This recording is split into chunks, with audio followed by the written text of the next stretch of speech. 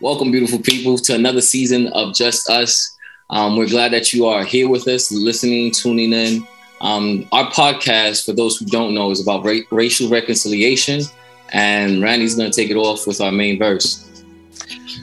Our main verse comes from 2 Corinthians chapter 7, verse 2. Make room for us in your hearts. Amen. Amen. On this new episode, we are going to summarize the last season, and we're going to respond to listeners who made some comments on some of our podcasts, on some of our podcasts, and we're going to respond to their comments and their questions. So we hope you stay and tune in for that. Hello, everybody. Welcome to our podcast, Just Us. And we're each going to go and introduce ourselves if somebody is a new listener. And we're going to share just a few words about why this matters to us and what we hope to accomplish through the podcast.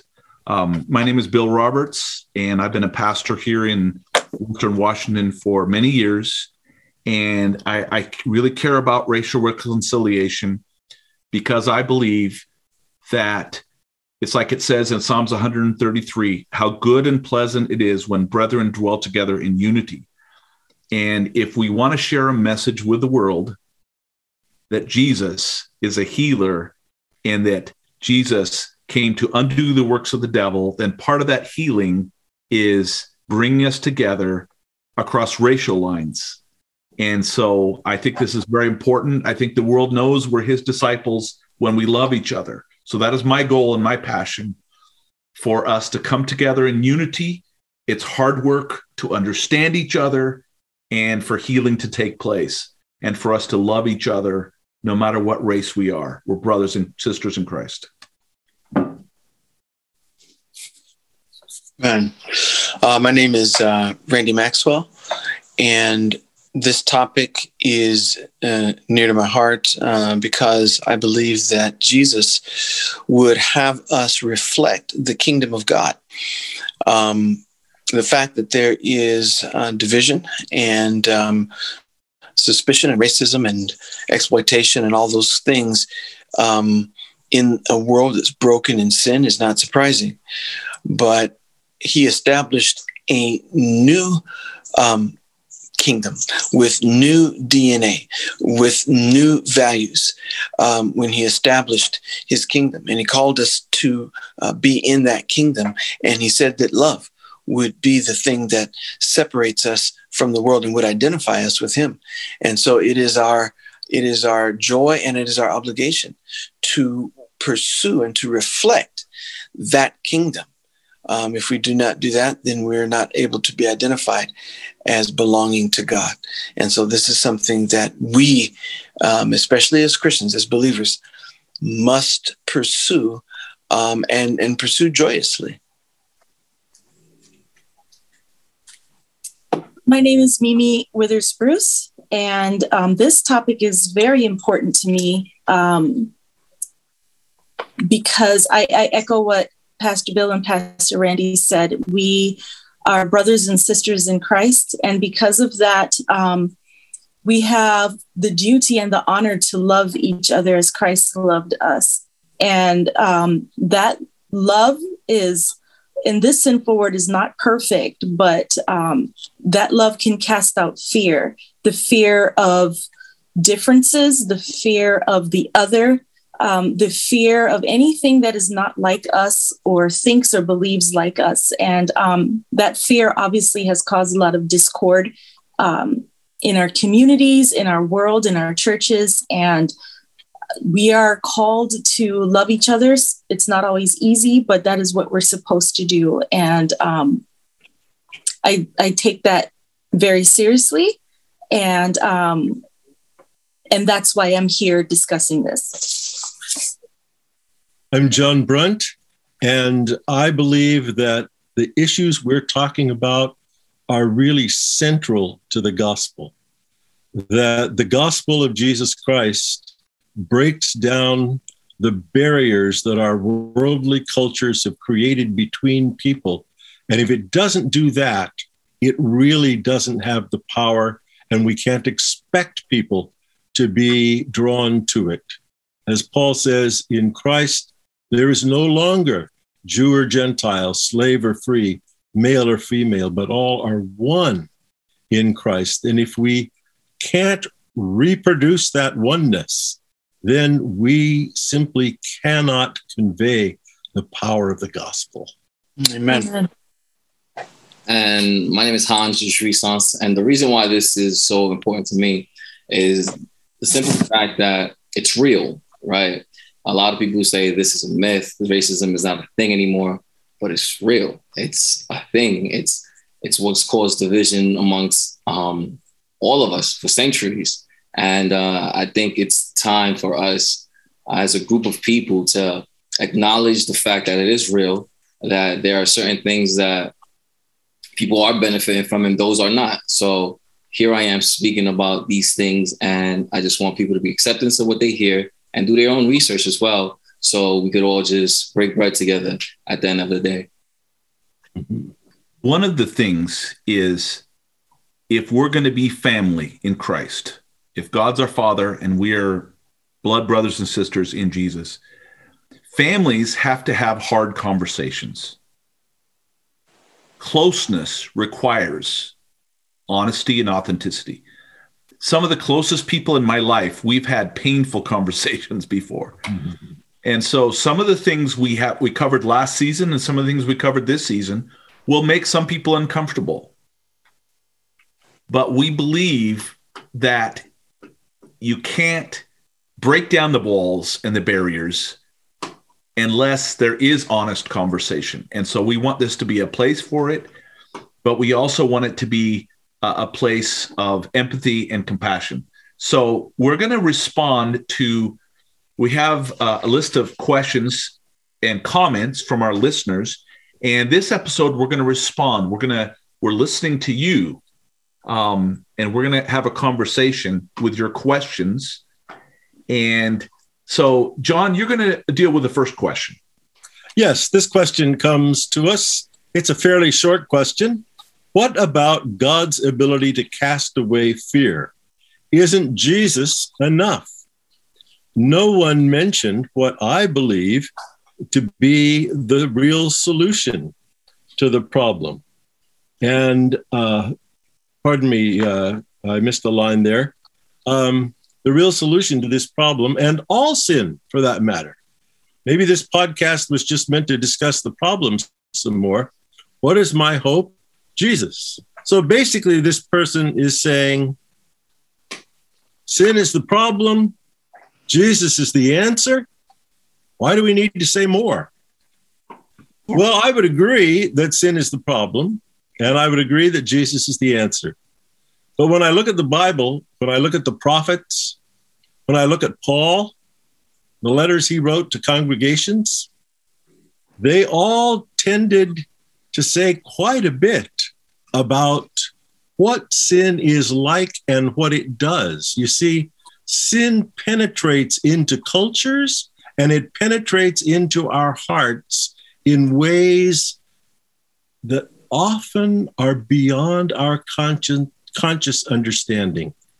And we need to evaluate and analyze and see what sin is doing in our world and in our lives. I spent the day today in jury orientation. I ended up not being selected for the jury in the end, which means I won't have to spend the next week or so sitting on a jury panel. So I was a little bit relieved from that. But we did spend the day in orientation. And one of the sessions that we had to orient us to the jury process was one on unconscious bias. And it was very interesting to see the things they showed us about our unconscious bias. One example, they had a whole group of scientists, both male and female scientists, and they gave them a number of resumes, CVs, to evaluate to see whether they think this person would be a qualified scholar that they might hire. And within those, they had 2 CVs that were identical. Everything on the CV was identical, except that the name on top of one of them was a male and the name on top of the other one was a female. And the group, whether they were male or female, evaluated the male CV higher than the female one, said the male was more qualified, even though they were exactly the same. Now, I don't think those people got up in the morning and said, I'm going to sin by being prejudiced against women today. It is an unconscious bias that's bred into us by the society around us and our culture. And I think that those kinds of things are sin, but we need to bring them from the unconscious level to the conscious level if we're really going to let Jesus be the solution to the problem. Mm-hmm. I just want to agree with you, John. And I want to say that when we present the gospel, absolutely Jesus is the answer. I'm always the first person to raise my hand and say, Jesus, okay? You want to know what the problem is? You want to fix it? Jesus, okay? Right. But you have to be able to identify the problem in the first place. You see, because many people, like you said, they have an unconscious prejudice, unconscious bias. They don't even know. When we look at Jesus, for instance, and his dealing with the religious people of his day, there was no greater or more religious people on the face of the earth, right, than the Jews, especially the Pharisees, right? And they were very proud of their heritage. In fact, they felt that their heritage gave them an automatic ticket to heaven. And in John chapter 8, they are very proud in saying Abraham is our father. It was like, that's the ultimate answer. It's almost like saying, well, Jesus is the answer. It was like, Abraham is the answer. He's our father. And Jesus said this, if you were Abraham's children, then you would do the things that Abraham did. Okay? In other words, he says, you, verse 41, are doing the things of your own father does. And he had told them that they were acting more like the devil. Okay? And so they needed to have their eyes opened to the areas in which they were blind, where they had blind spots. So we all have blind spots. I got them. I have my own inherent biases and prejudices. Yep, I do. So what do I need? I do need Jesus. But I need Jesus to reveal to me through the Spirit where my blind spots are so that I can see. And that's basically what we're saying here. We're not disagreeing with the listener. The answer is correct. But we need to be able, like Jesus did, to expose those blind spots so that we can see where we're blind and then repent so we can see. Amen. I would also like to add on to that for those who don't believe in Christ, or, as we're speaking to many group of people, it's understanding another person's culture or background or heritage is definitely key. That's how you allow someone that's how you allow people to sit down at your table and welcome them, right? You have to speak the same language or you won't understand the person across from you. So that being said, if you are embedded to see certain ways or think certain ways, and people around your community is the same exact thing, everything seems normal to you, right?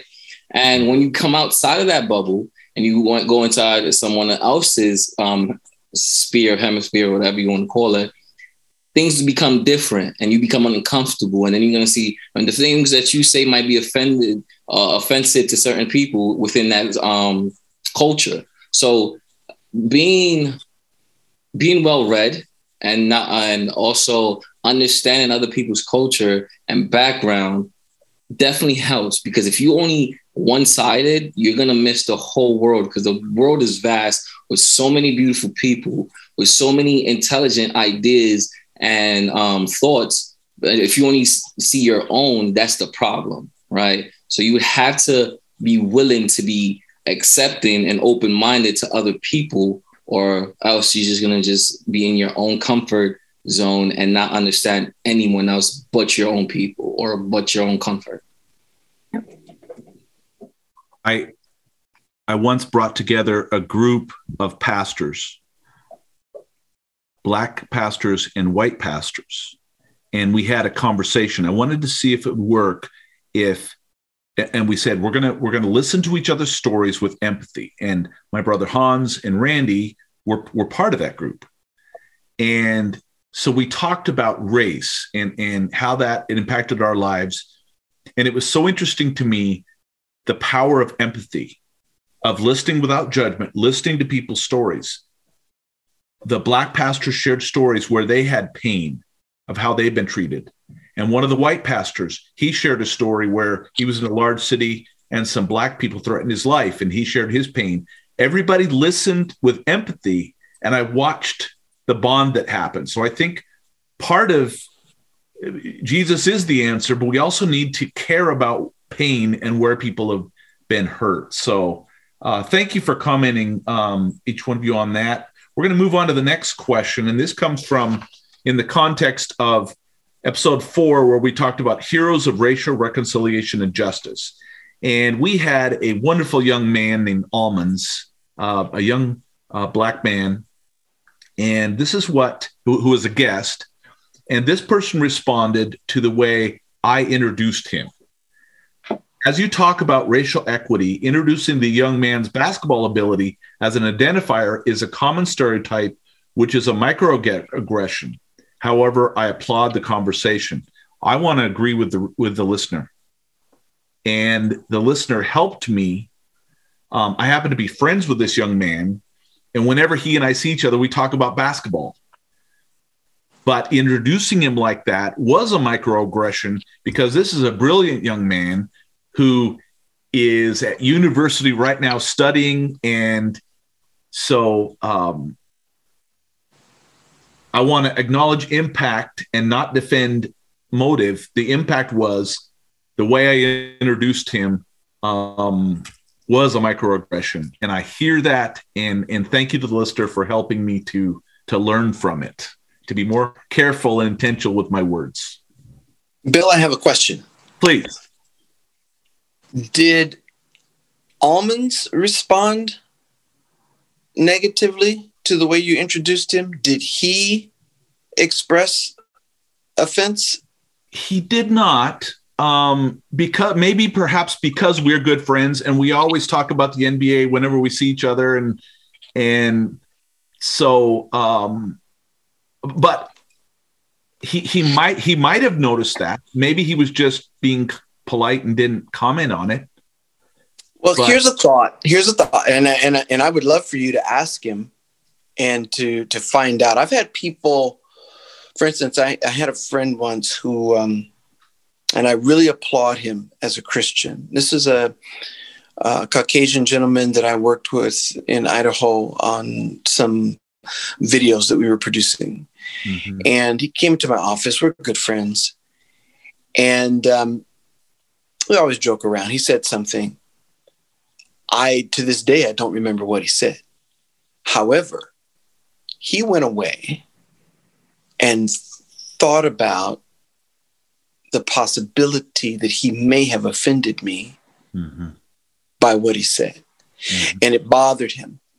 Mm-hmm. And because he didn't want there to be anything between us, mm-hmm. he called me that evening mm-hmm. and apologized. And I was truly trying to guess what he was apologizing for. And I says, well, what are you talking about? And he said, well, earlier today I was in your office and I said, whatever this comment was. And I thought later, maybe I stepped over the line. Maybe I caused you offense. And if so, I want your forgiveness. And, I don't want that between us. And I told him honestly, I said, man, listen, I said, I don't even remember what you said. I said, and I am not offended because I know you.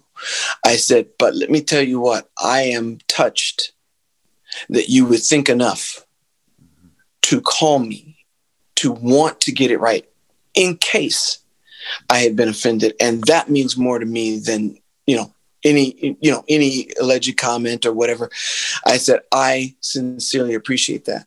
And I would be interested to know how Almonds felt about that.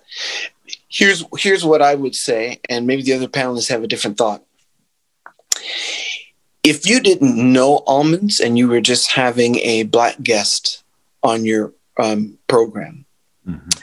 and maybe in his resume you happen to know it talked about basketball, mm-hmm. and you included that as your introduction, mm-hmm. Maybe I might be tending to make that more of a microaggression, perhaps, mm-hmm. because you don't know the person, and this is an identifier that could be a stereotype. Mm-hmm. But because you have a relationship with Almonds, you talk about the NBA all the time. It's not like you never talk about basketball, and you're aware that the young man is a baller. I go to his basketball games and cheer for him. You go to his games. I don't along with Mimi's son. Yeah, I don't think necessarily that's like automatically mm-hmm. a microaggression. Mm-hmm. If he took offense or was uncomfortable or whatever, then I'd love to know that, for you to have that conversation. And then you or you could do like my friend did in the event that you were. I am very sorry. I don't want anything to be between us. And I acknowledge anything that I did on my part, but I don't know if that necessarily should be an automatic microaggression. That's just my thought. I just want to throw that into the conversation. Go ahead. Well, from the listener's perspective, and I agree with you.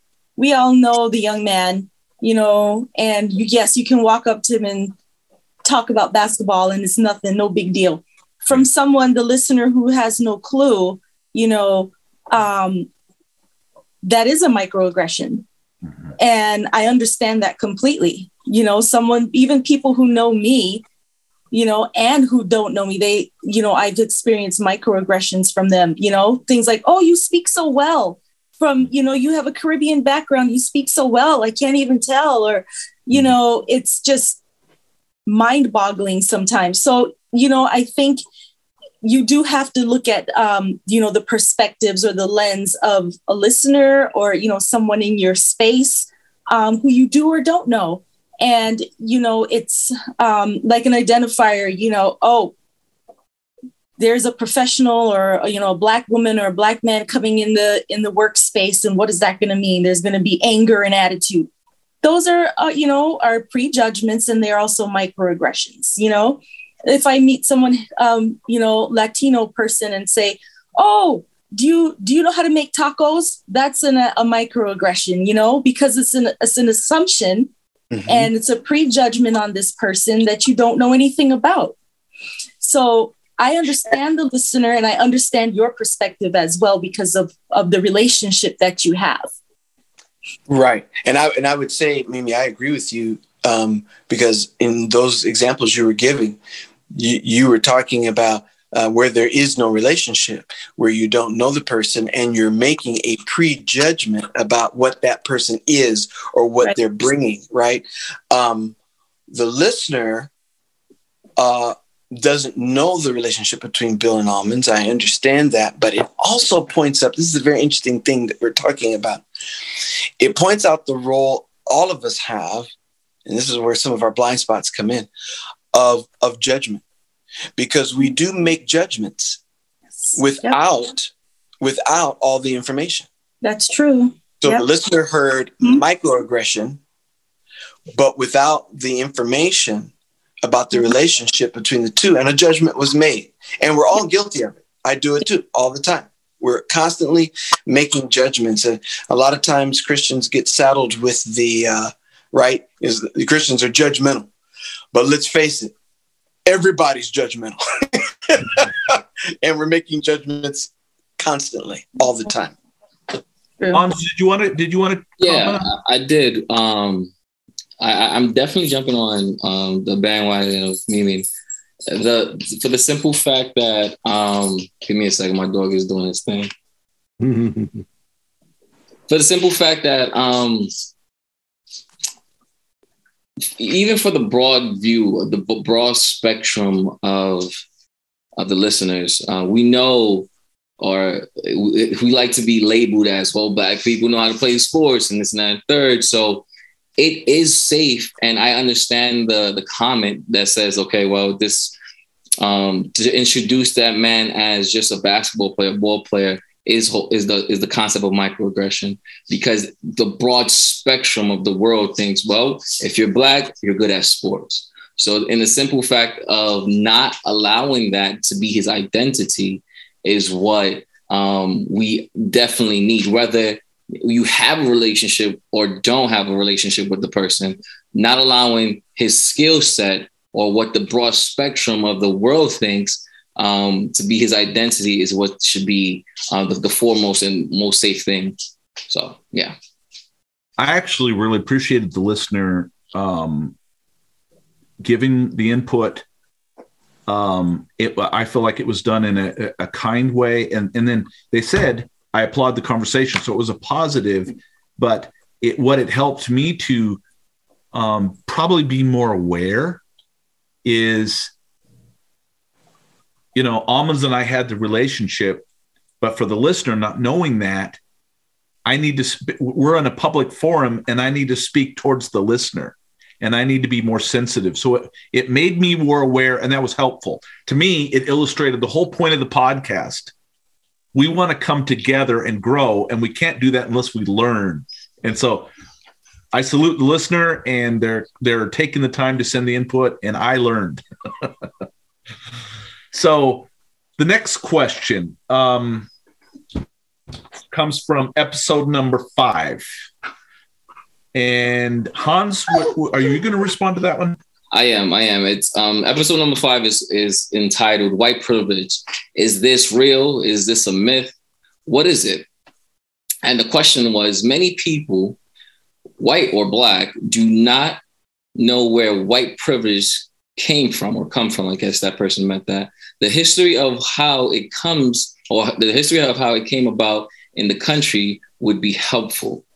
So I'll read that one more time. Many people, white or Black, do not know where the white privilege came from, ? The history of how it came about in this country would be helpful. So that's a loaded question. And the only way I could really, what is the word that I'm trying to use? The way I could really simplify it, even though it's so loaded, is that the moment colonization happened, white privilege happened. Mm-hmm. That's the moment people came and took slaves and colonized their land, or took slaves and brought it back to America. White privilege was a thing. And even with the founding fathers that wrote the Declaration of Independence or the Constitution, white privilege in that was there, was a headline. It doesn't have to say white privilege, but when they wrote, they were speaking about themselves.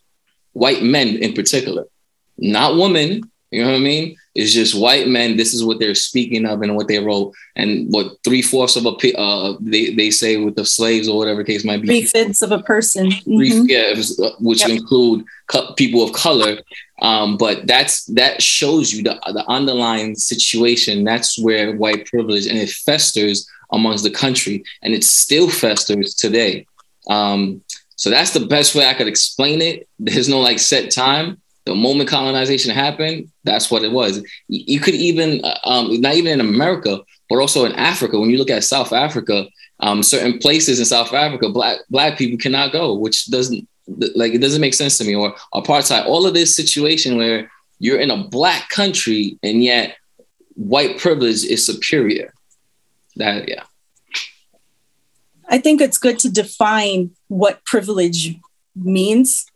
And, you go to the dictionary and I have it here. It says privilege from the Random House Dictionary is a right, immunity, or benefit enjoyed only by a person beyond the advantages of most. So you can substitute person for a group of people, a cultural group of ethnicity, whatever nationality. And Hans is right. It's that definition of privilege is permeated through all of our world through colonization. So, for example, in the Americas, in the Caribbean, in the South Americas, when African people were taken from their land and brought to these places, the privilege of reading was taken away from them. The privilege of education, the privilege of spiritual, cultural identity was stripped from them. And they had to take on new names they knew nothing about that didn't match their identity. They couldn't drink in the Jim Crow era. They couldn't drink from the same water fountain. It was a privilege to drink from a water fountain that said white only, or to enter into the front door of a movie theater or a restaurant and be served, whereas others did not have that same privilege. So it's a sickening thought that this has occurred, but in a sinful world, this is what we're dealing with. And even now, people have the privilege of, getting promoted in jobs in certain spaces where now you have to have, what is it called? Affirmative action come in place. So that privilege won't overtake educated people of color, won't have the same opportunities as white people do.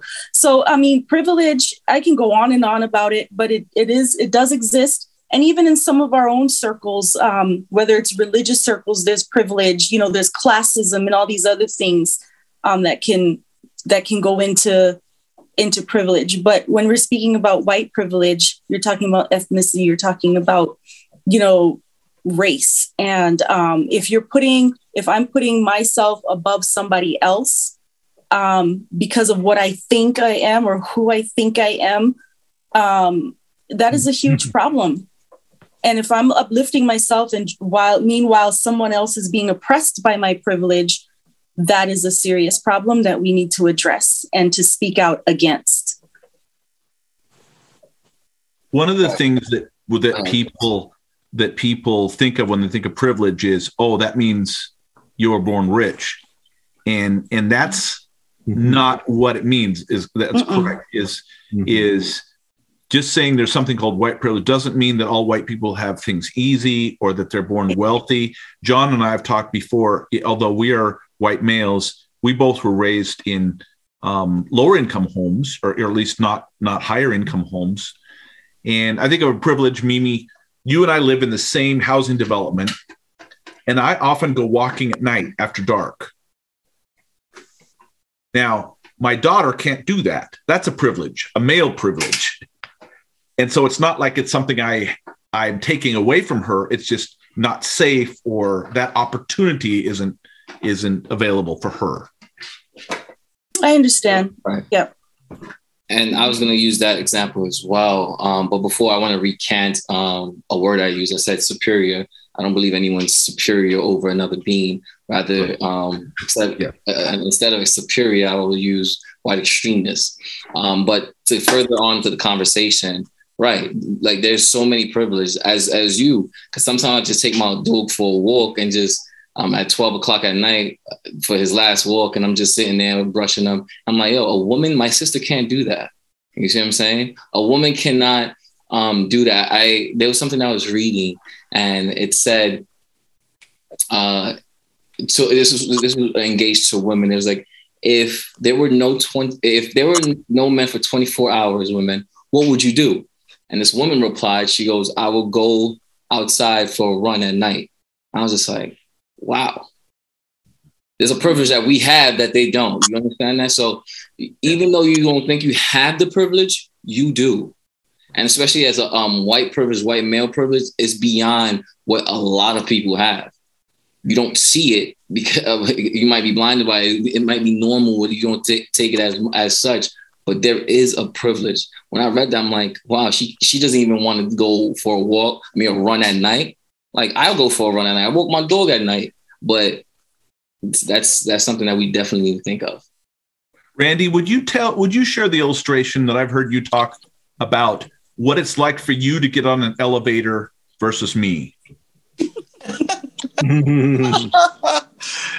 Yeah, well, I think I've shared with this group that as a Black man, if I get onto an elevator and there happens to be a white woman in the elevator, I am very much on guard of how I seem to that person, because I don't want to put them on the defensive. I don't want to give them any reason to think I'm being aggressive or that they need to be afraid of me. So that thought, just the thought of having to be sure that I am not posing a threat, is something that a white male probably would not think about. That wouldn't be a thought. And that's where what we're talking about, the privilege, comes in. It's that there are certain things that the majority culture does not come into the consciousness because it's not a part of their world, whereas people of color have to take in account other thoughts, other awarenesses. I mean, this is Brandon. I mean, I was just in, for instance, I was just in the eastern part of our state here in Washington and close to the Idaho border, the northern Idaho border. Now, understand what I'm about to say, because I spent 28 years of my life in southern Idaho. And so it's very familiar to me. It's home. I'm okay with it, even though the Black population is like less than 1%. Okay, I get it. But historically, there has been more racial divide and issues the further north you come up to the state. So you get towards in the Panhandle, you get towards Coeur d'Alene and those areas. And historically, things have been different. I mean, the Aryan nations had their headquarters on Hayden Lake, okay, up in that area. So just recently, within like 2 weeks ago, I was in Coeur d'Alene area with my wife, and we were there for a wedding, to perform a wedding. And we were driving through certain parts of Coeur d'Alene, whatever, at night.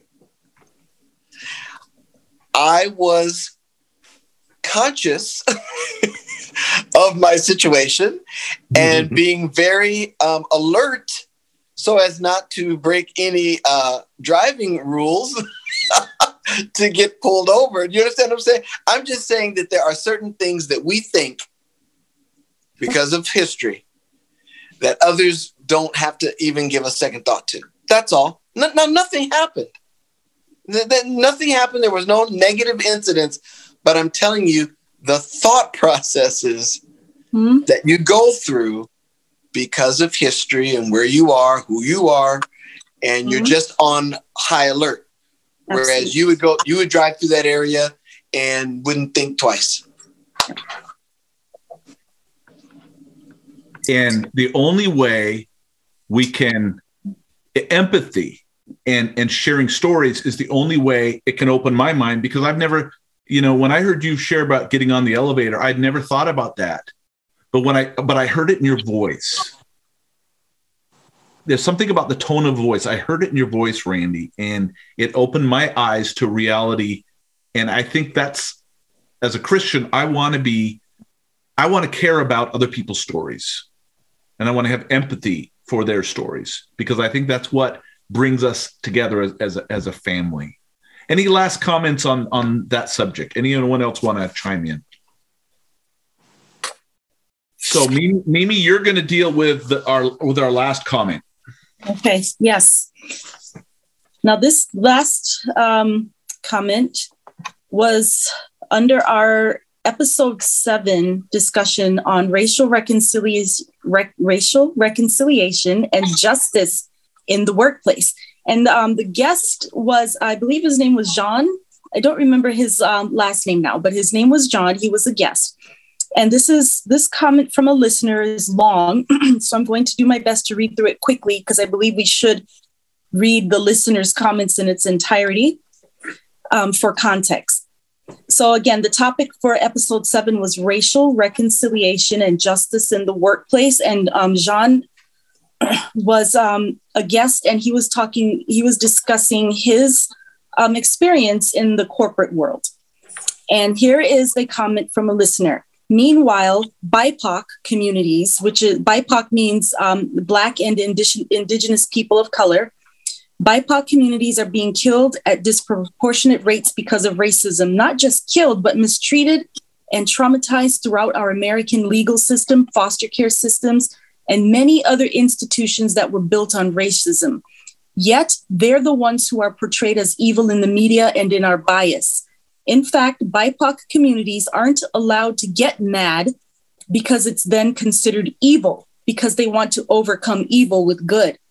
I do not mock the Bible, but we, white people, hold the BIPOC communities to higher standards. Why is that? As white people, we don't have to think about these things, our actions, thoughts, words, or questions, because this world was made for us by us. It benefits us regardless of what we do. So why would we have to think about our actions? We're not the ones being mistreated by the entire society based on how we look, because it was built to benefit us, regardless of what we do or how angry we get. White people need to start changing that. The question comes from a place of privilege. No matter how good the intentions were, white people have never and will never experience what BIPOC people go through every single day. So why do we hold BIPOC communities to the higher standards? In fact, why don't we create safe spaces for our brothers and sisters to process their emotions rather than telling them to hone in on their anger or other emotions because what? It's too much? I'm not saying to let people overcome by evil, but after centuries of oppressing groups of people and expecting them to not be mad or to feel any emotions towards their unjust history and current day tragedies, it's also a form of oppression, and it's also just messed up. White people have a job to dismantle the system that was created and reinforced by our ancestors to oppress entire communities of people. And that starts with understanding that our fragility to these issues is also part of the problem, because it prevents us from dealing with the issue and furthers our time to dwell in the evil of white supremacy. No one has ever been fragile with BIPOC communities. The least white people can do is listen to someone else's frustrations with the world without vilifying their emotions as evil. BIPOC communities have every right to be angry and to feel the emotions that they feel, because it's white people that need to be making the necessary changes to our society, not them. We are the oppressors, we hold power, and we benefit from it. So we need to make these changes no matter how hard it is going to be. Our God is not a God of comfort. Woo! That person killed it. That's beautifully said. And, indeed. And I know you don't want to answer that question, but before, I just want to give the flowers where the flowers are due. The simple fact that this person understand their privilege as a white person, that's what an ally looks like. Mm-hmm. Not a savior, but an ally. And what was written, what this person said, is by far one of the things that's so enlightening as a white person that I'm like, wow, you understand, right? Mm-hmm. I just wanted to give that those flowers to that person. Yep, applause for that. It was.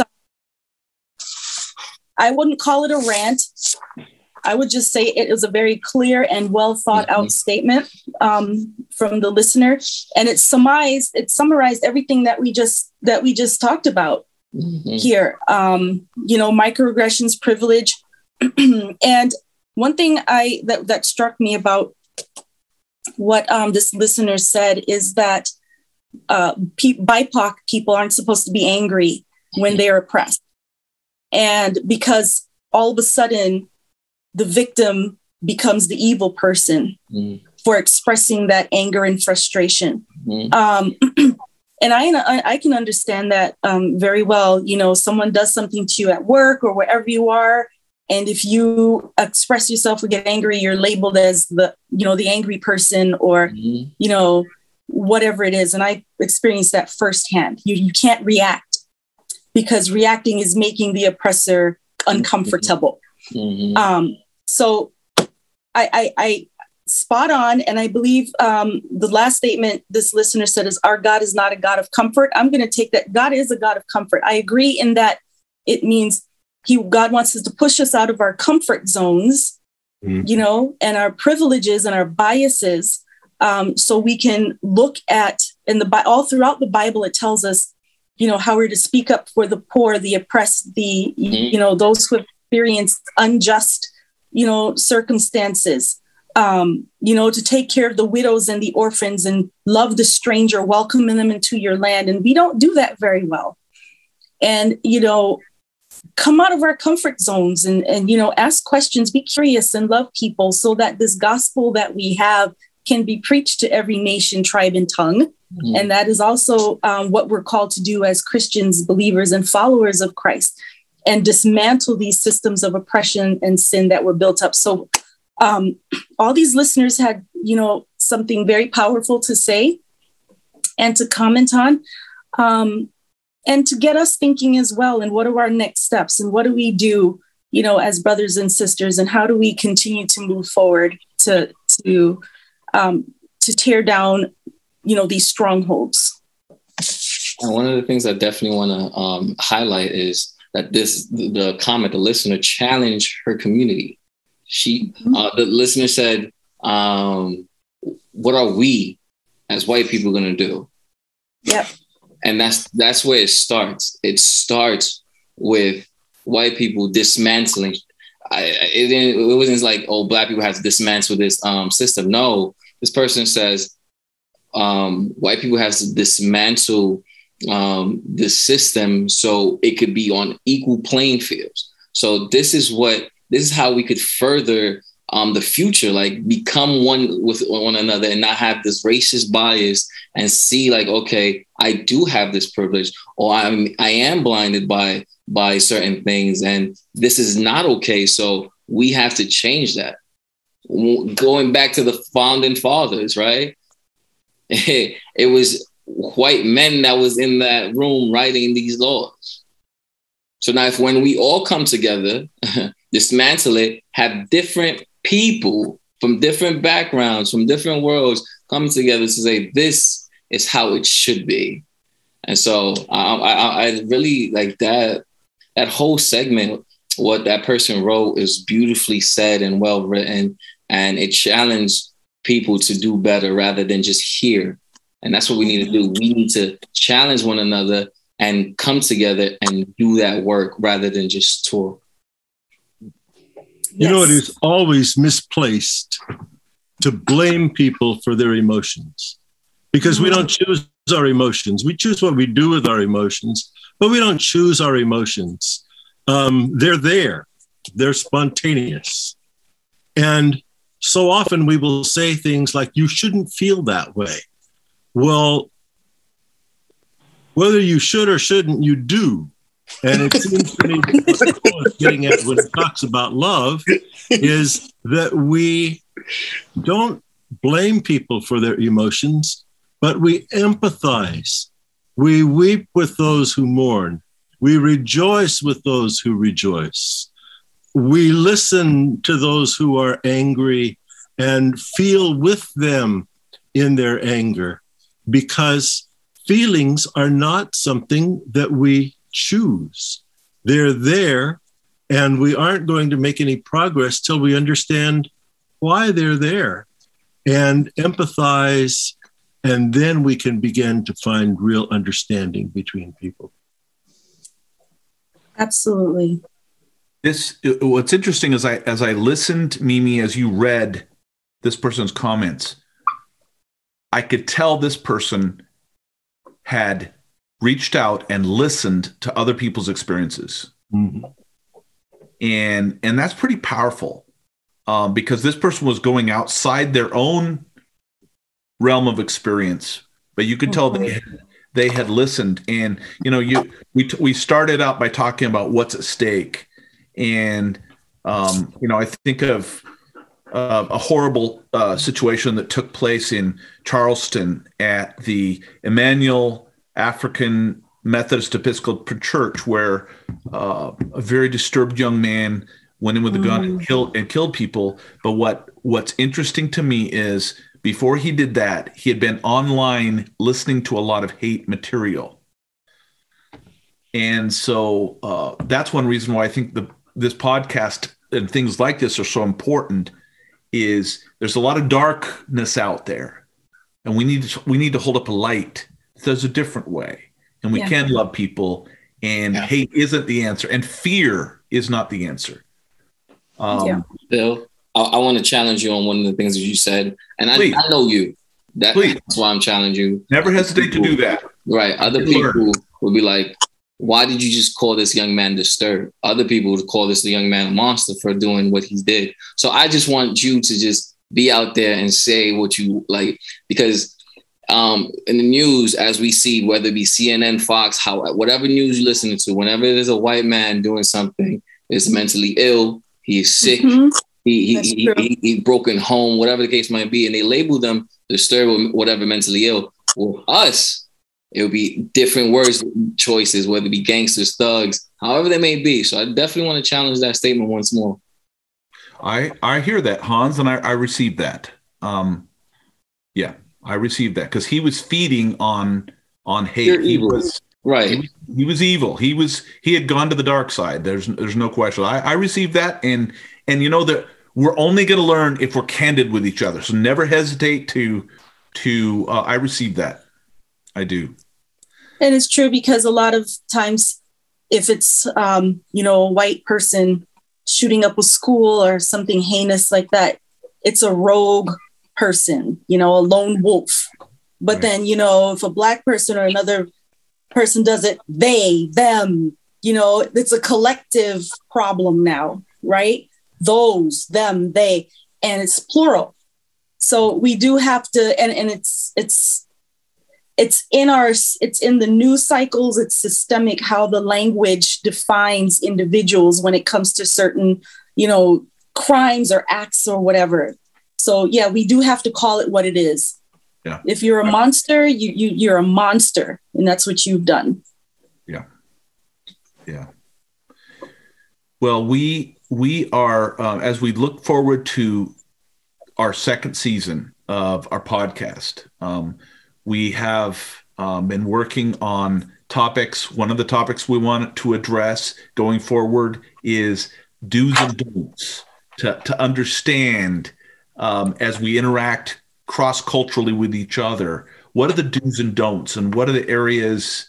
Hans shared a story the other day. We'll get to probably, of something that happened. And so another topic we want to talk about is, what does the Bible say about slavery? Because some people have defended with that. We want to take a look. What does the Bible actually really say? And another thing we want to talk about that's very relevant now is Asian people are being mistreated. And so we're going to talk about how racial animosity and the need for reconciliation, it goes to the heart. It's a sin problem and it's a heart problem. So we look forward to this coming season. We care deeply about this, and we want to learn and we want to grow. We encourage you to communicate with us. To my partners and friends, any last words any of you wants to say? I would say definitely tune into this new season. However, if you have missed the previous season, just go back and listen, and just be informed. And just with the things that we spoke about, if you're really interested, it's there. So there's links. It's on YouTube. So if you like to see, then you can see it. It's on any form of podcast. So just enjoy and leave comments and definitely ratings. Yes, thank you. We appreciate your support, all of you who listen. and who value the conversations. Amen. Thank you. Yes, and do talk back to us. Do. And we always like to go back to what this is all about. 2 Corinthians 7:2. Make room for us in your hearts. Thanks for being with us. And we look forward to our continued season. Please join us. Have a blessed day.